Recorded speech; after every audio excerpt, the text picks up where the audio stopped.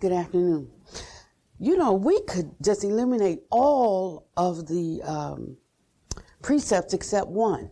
I vow to avoid sensual misconduct. I mean, that one, that third precept, just covers everything.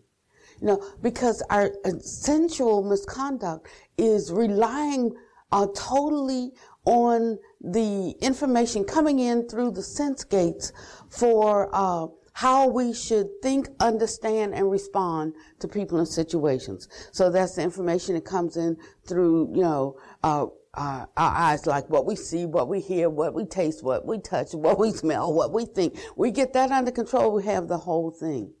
So if you know, like too many rules, too many things to remember, too much Dharma, just go with that.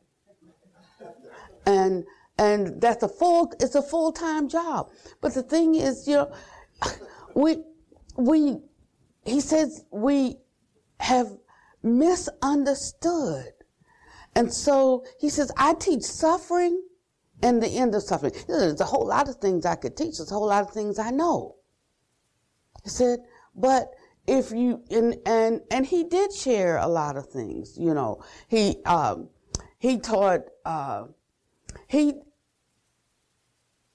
he only used those other teachings to point us to some misunderstanding about the nature of reality that caused us to experience suffering in the present moment.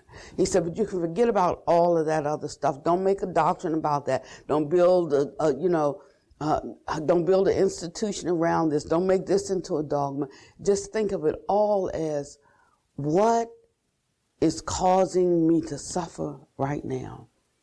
And in my trying to uproot or throw off that suffering, how do I cause others to suffer? He said that's all we have to consider in every moment. I was troubled by something, and I was trying to find the right way to really understand it, to really see it. And so Pannavati and I were talking, and he said something that was so simple, you know, to me. And when he reminded me of this, it made all of the complexity fell away. You know, he said, do good, don't do evil, purify your mind. That's it. You know, that's what the Buddha said. Do good, don't do evil, purify your mind. And it took this whole complicated, you know, situation, and it just broke it down very, very simply. So I got an email from one of my Dhammacharya students last night, and we had just had a long conference call, long talk. And then I think a couple of weeks before that, we just had a long talk, you know. And now she was calling for another one. And she said, you know, I sometimes get stuck in the sadness and the fear of impermanence. And yet there's a part of me that really does understand how the pain of impermanence is also the joy of everything right now. It feels like a tug of war, though, you know, between fear and disillusionment on one side and freedom and joy on the other. And this was very much like the question from the week before, and very much like the question from a couple of weeks before that. So I wrote her back and I said, you know, sometimes we just have to sit with ourselves to go further. That's it. We just have to sit with ourselves to go further. That's why I like the Thursday Dharma contemplation, because it gives us an opportunity to sit with ourselves. We sit with ourselves individually, but we're sitting together. And we're asked to read a passage, and from that passage then we share a particular word that's impressing us, that is jumping out at us. Like, we may not know why, but suddenly that word like just jumps off the page. It's taking me right there. It's pointing me to that. And then someone else will have a different word, and someone else have a different word. But when they have that word, like suddenly that became my word. That word is jumping out at me now. So sometimes there's 2 or 3 or 4 or 5 words, and we just call the word out. And then we go back and we look for a phrase that's jumping out. So that word now is put into context. And then we share the phrase. And sometimes when I hear someone's phrase, that gives me a deeper understanding of it. I see a side of them that I hadn't seen before. One maybe that they had not felt safe enough to share. You know, I understand them differently when they're being very open and honest and in a safe, nobody's accusing anybody of anything. It's just I'm looking and saying, oh, I'm stuck right there. Oh, that gives me a sense of relief right there. But it lets me know something about the person, maybe what they're struggling with that I couldn't see because I was only seeing that whatever they were struggling with is bothering me, you know? And so that's how we are. We're sitting at the seat of our world. How could it be otherwise? When every bit of information that comes in through the sense gates tells us that this is the world and this is me. And I have to watch very carefully about what is coming to me, how it will affect me, how it will touch me, how it will influence me, how it might hurt me, how it might serve me, how it might save me. There's always this information pointing me to me. I mean, like you're in the equation too, you know, because I have to live with you or be with you, you know, but really, I'm the one that I'm focusing on. And even when we think we're focusing on others, it is like what I am giving you, what I am offering, what I am doing, it's still all about me. And this is the natural thinking of the ordinary run-of-the-mill, untaught man, woman, they. And so he says because of this, we're in a state of constant, not only confusion, but a kind of depression, you know, that which is our true and most authentic nature cannot rise to the surface because we're pressed down on every hand by the voices of the world that speak to us when the internal base, I, meets the external base. It sees something. Consciousness arises. And the three of those things make contact. And with contact comes a feeling. The feeling can be pleasant, it can be unpleasant, or it can be like really neither pleasant nor unpleasant. And with the feeling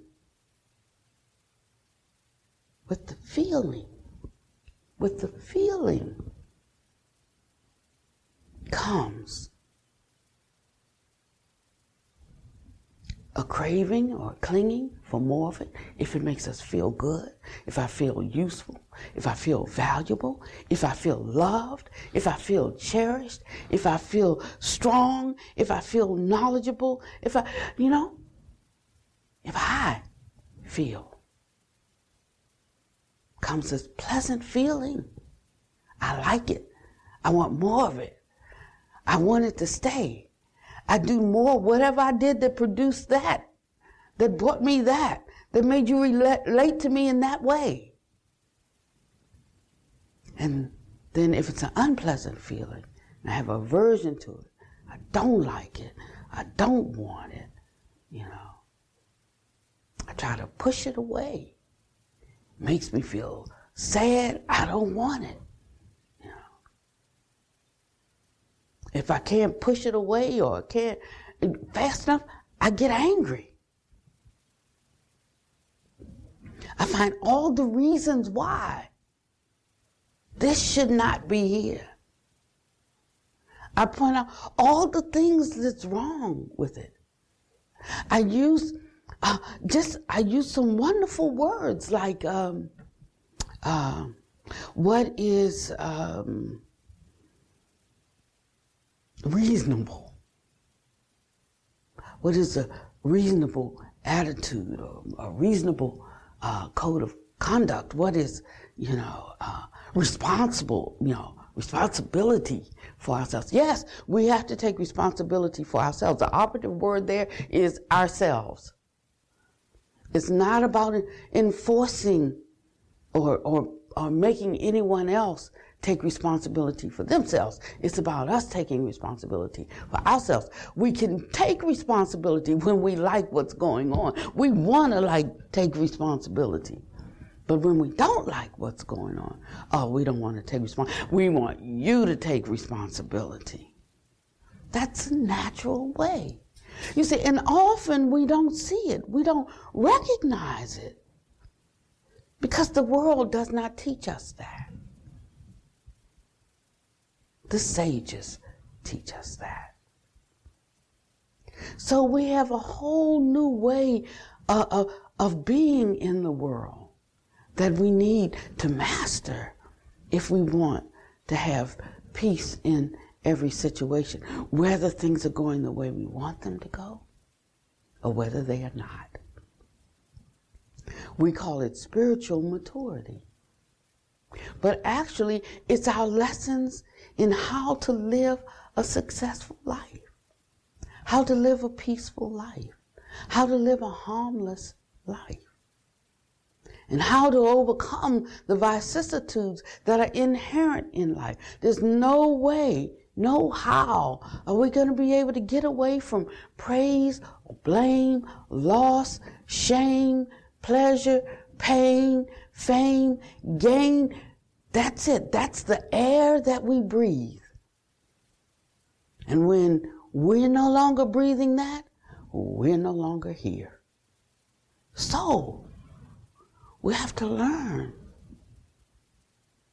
how to be in all of these situations. And the Buddha gives different kinds of training for people at different stages of the path. For one stage, it might be run like your hair is on fire. It might be that's what you need because you don't have what it takes to hold yourself stable. Right now, you need to leave that environment. Now, I'm my mother's child. I've worked a long time at becoming the Buddha's daughter. But my mother would say, like I would call her when I have a little problem with my husband or something. She said, has he met Mr. Frying Pan? She said, all you got to do is introduce him one time. Just one time. So I had some unlearning to do on my journey.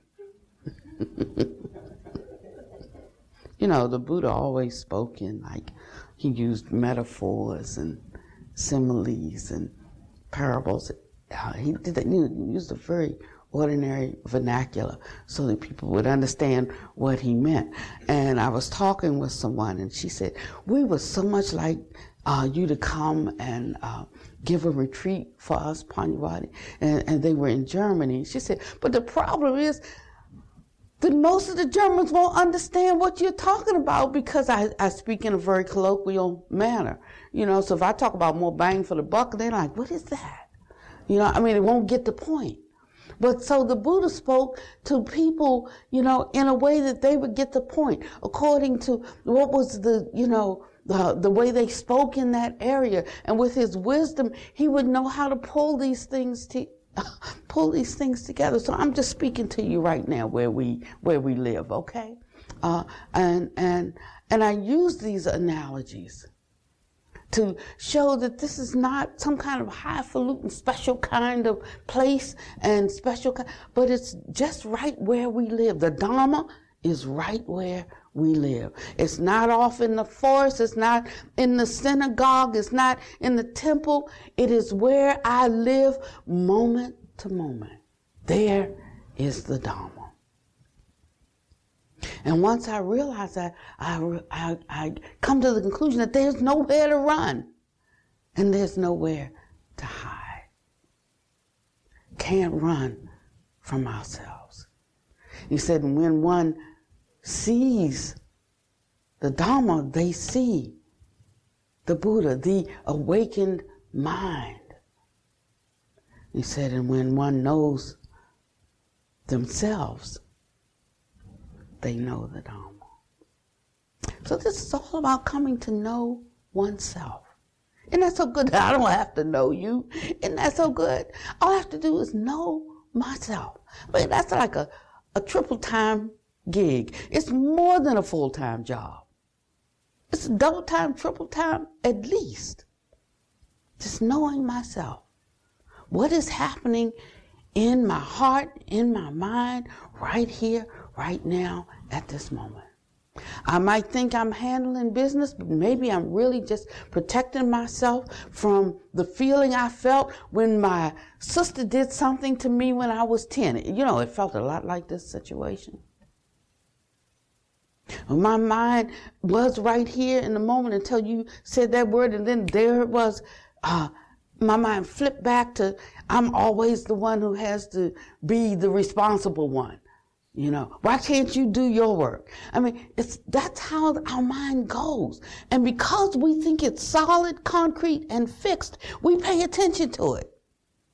But he said it's not. He said, like we're more like a fire. I mean, you see the fire. The fire looks very concrete. Actually, if you stick your hand in it, you can feel the burn. But yet, it's not. I mean, you can't grab it like this. You can't. It's elusive in a certain way, although it has an appearance of being very fixed and very concrete. And so, who we call us, ourselves, me, is just some thoughts and memories about the past and some ideas and imagination about the future. That's it. Who I was yesterday or an hour ago and what I'll be 5 minutes from now. And that becomes this fixed sense of identity. So when we're in the present moment between what was and what will be, we don't know what to do with that present moment. It's only after something has happened that I can say that's who I was. It's only when I'm dreaming about what I want to do or want to be in the future that I can say that's who I am.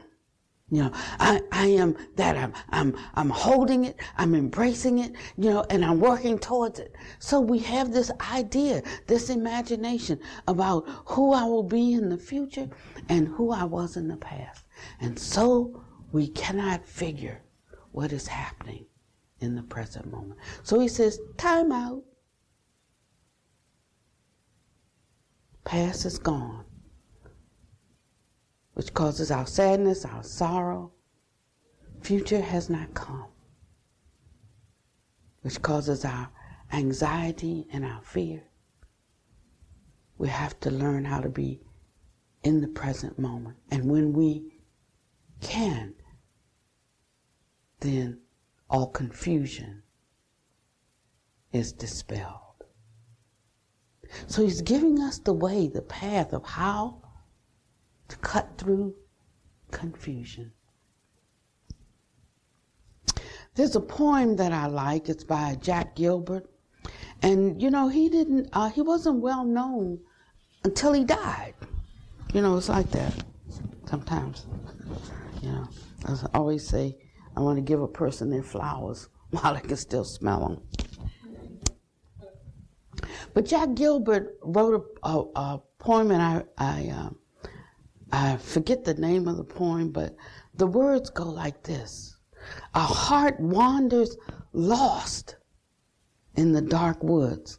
Our dream wrestles in the castles of doubt. But there's music in us. And I added, listen, can't you hear it? He said, hope is pushed down, but the angel flies up again, taking us with her. And I added, quickly, choose to grasp her hand. And he said, the summer mornings begin inch by inch while we are asleep, and walk with us later in the day as long-legged beauty through dirty streets. And I added, yet I remember only what is sweet. He said, it is no surprise that danger and suffering surrounds us. What astonishes us is the singing.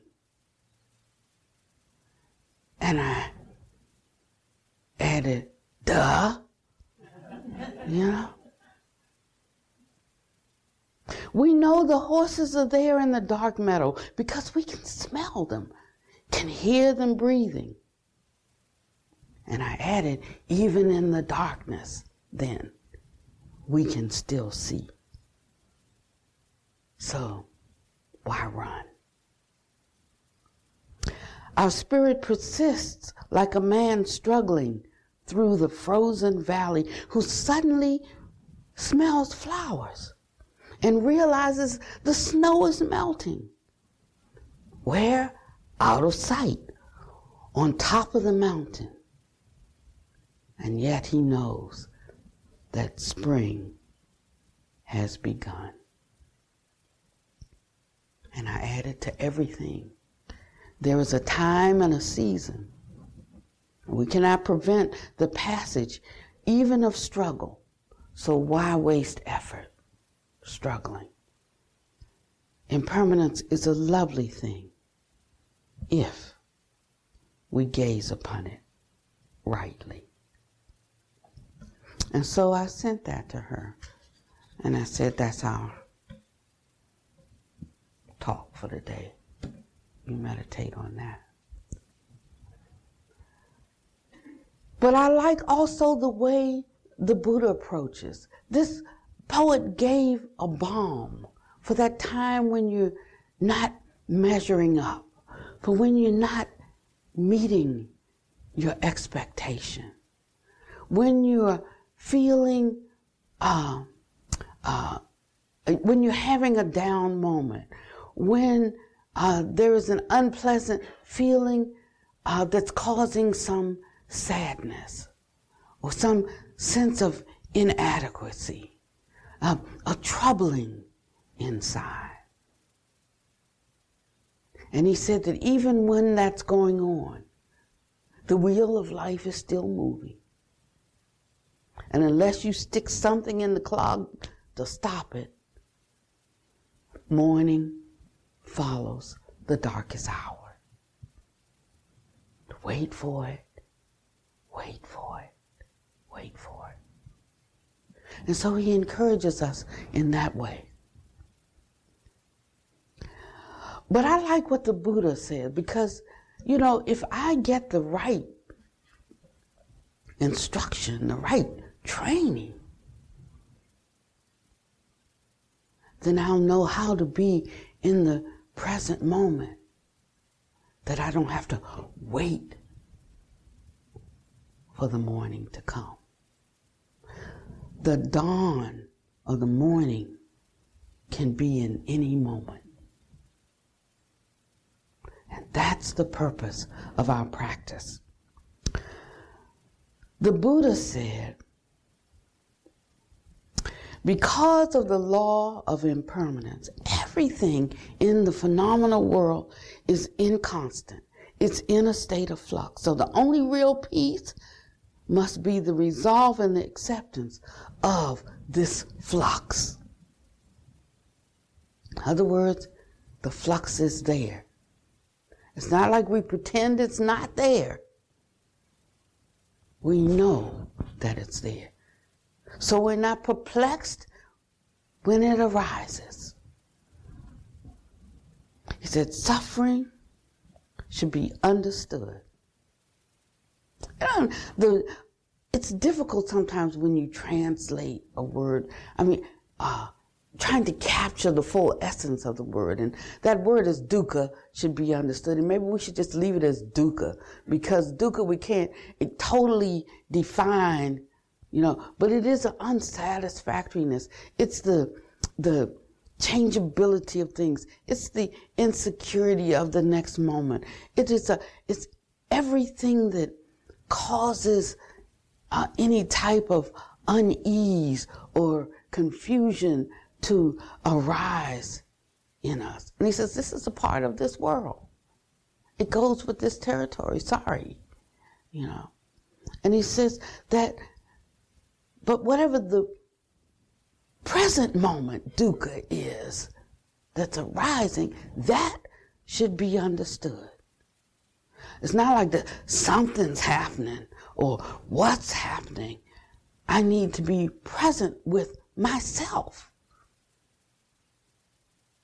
to detect, to clearly recognize the shift that's changing, that's taking place in me right at this moment. What's rising up and what's causing unrest in me. And he said, you have to sit with that. He said, that should be understood. And he said, the origin of it, whatever's causing it, that should be abandoned.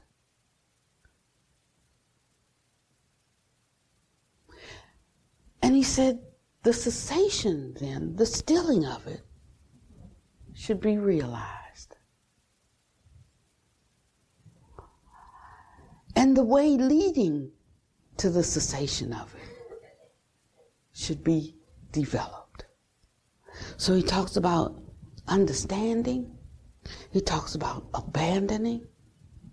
He talks about the abandoning brings about a realizing. And there's a way to do this. And it's through cultivation of oneself, development. Now I'm getting somewhere, I'm not just waiting for it, waiting for the dawn to come that erases the darkness. I'm being proactive in this process. Suddenly I'm feeling a sense of control that's not like a child mentality trying to run. Oh, I won't go there.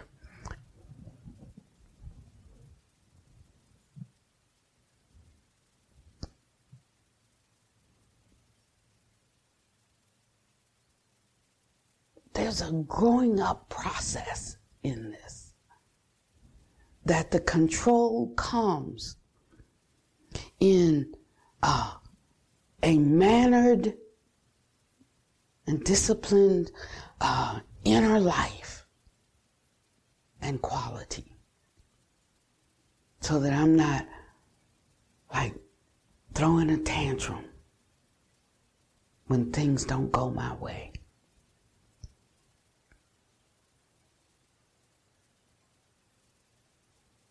That I'm not constantly stuck and overtaken by my thoughts of what I don't like.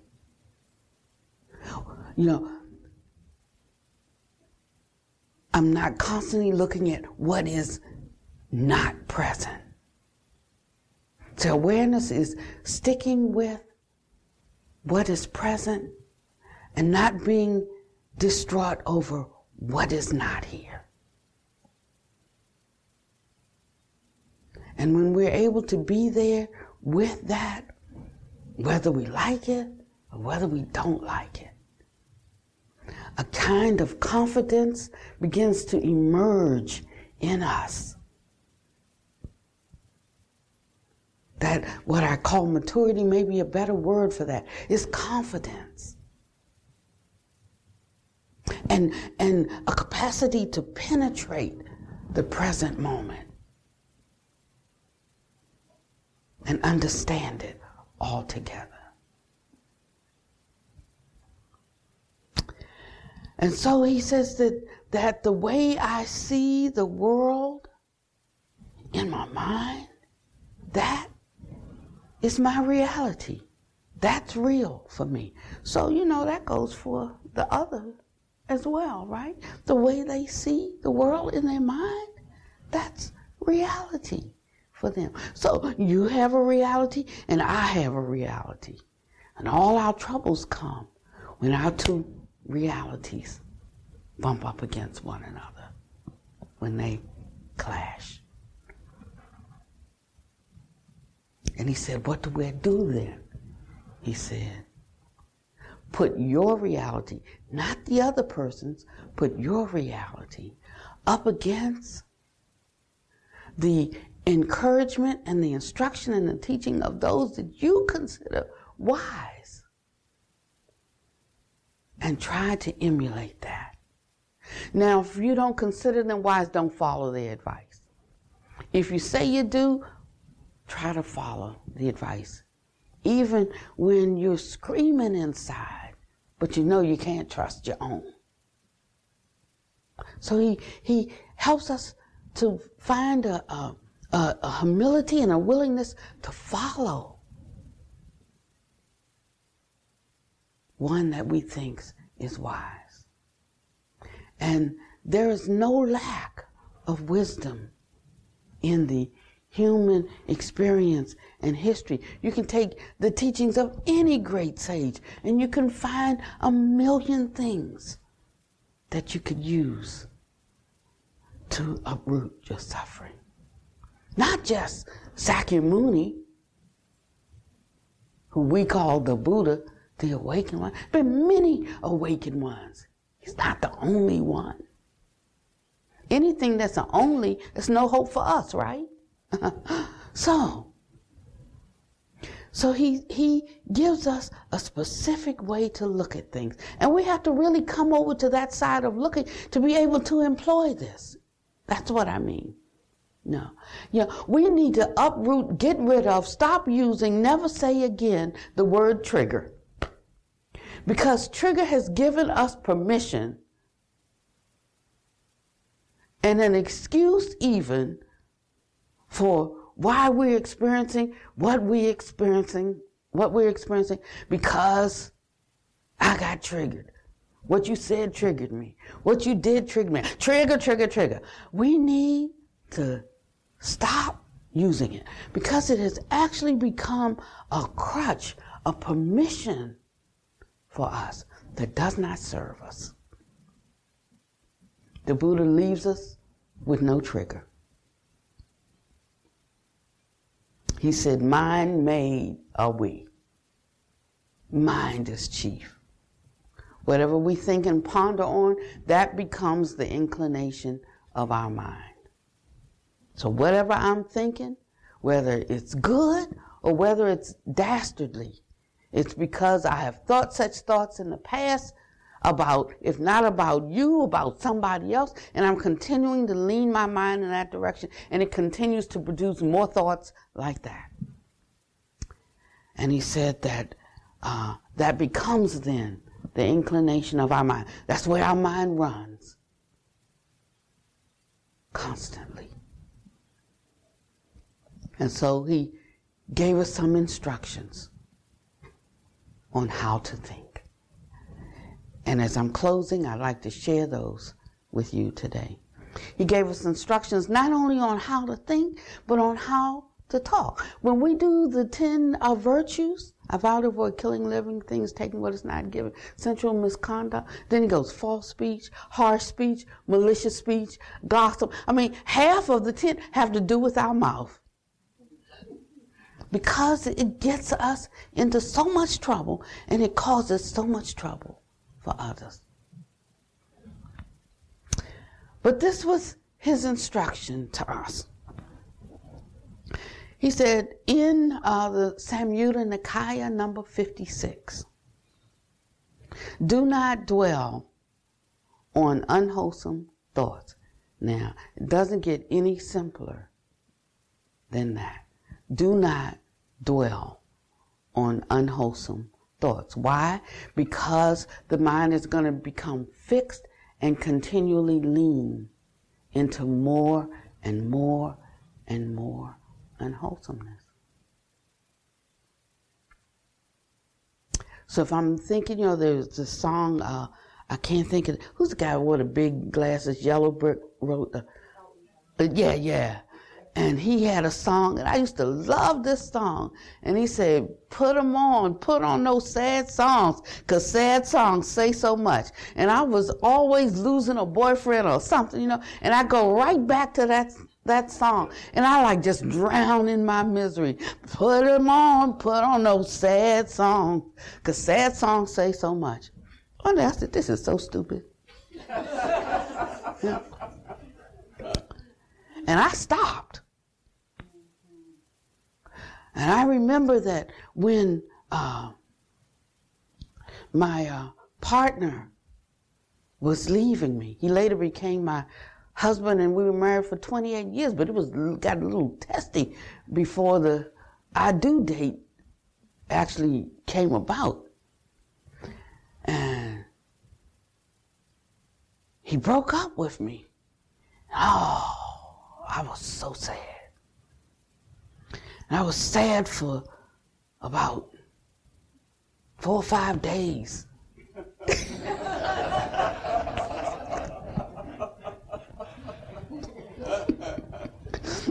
I didn't like the way it felt. You can't get out of bed. You can't eat. You can't sleep. You're crying. And after a few days, this was just too much. I had been practicing. I was a deep Christian practitioner. I had some weapons of spiritual warfare. I had some tools, but I couldn't use them in that moment. Because I didn't know about mind is chief, and whatever you think and ponder on becomes the inclination of your mind. I'm like, why, God? I'm like, bring them back. I'm like, saying prayers like novenas do. Because I didn't understand this. And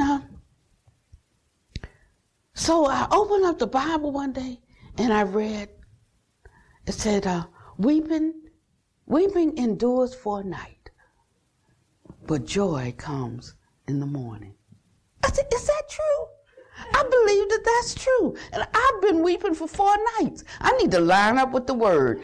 And so what I did that night is I took his picture off the wall. It's like hanging right across from my bed. I could just look at him and weeping and weeping. I took that picture off the wall. I put it on the pillow right beside me. I hugged that picture all night. I got up in the morning and threw that thing in the trash. And I was through with it. But you see, I had to make that decision. I'm calling my friends and they giving me some advice. You want us to go beat them up? I'm calling other friends and they're giving me some advice. You want me to go talk to them? I'm calling girl, let me hook you up with somebody else. I'm talking, everybody had some advice. But you see, I had to decide what I was going to do with that. And although I didn't do what some of my friends wanted, one wanted me to kick him to the curb. One wanted me to do this. One wanted me to, go, girl, you better go back and get that man. Somebody, but I did what I wanted to do. I decide. In every moment when we think we don't have a choice, we are deciding. And so he said, don't dwell on the wholesome thought. Don't dwell on disputatious thoughts. Don't reflect in unwholesome ways.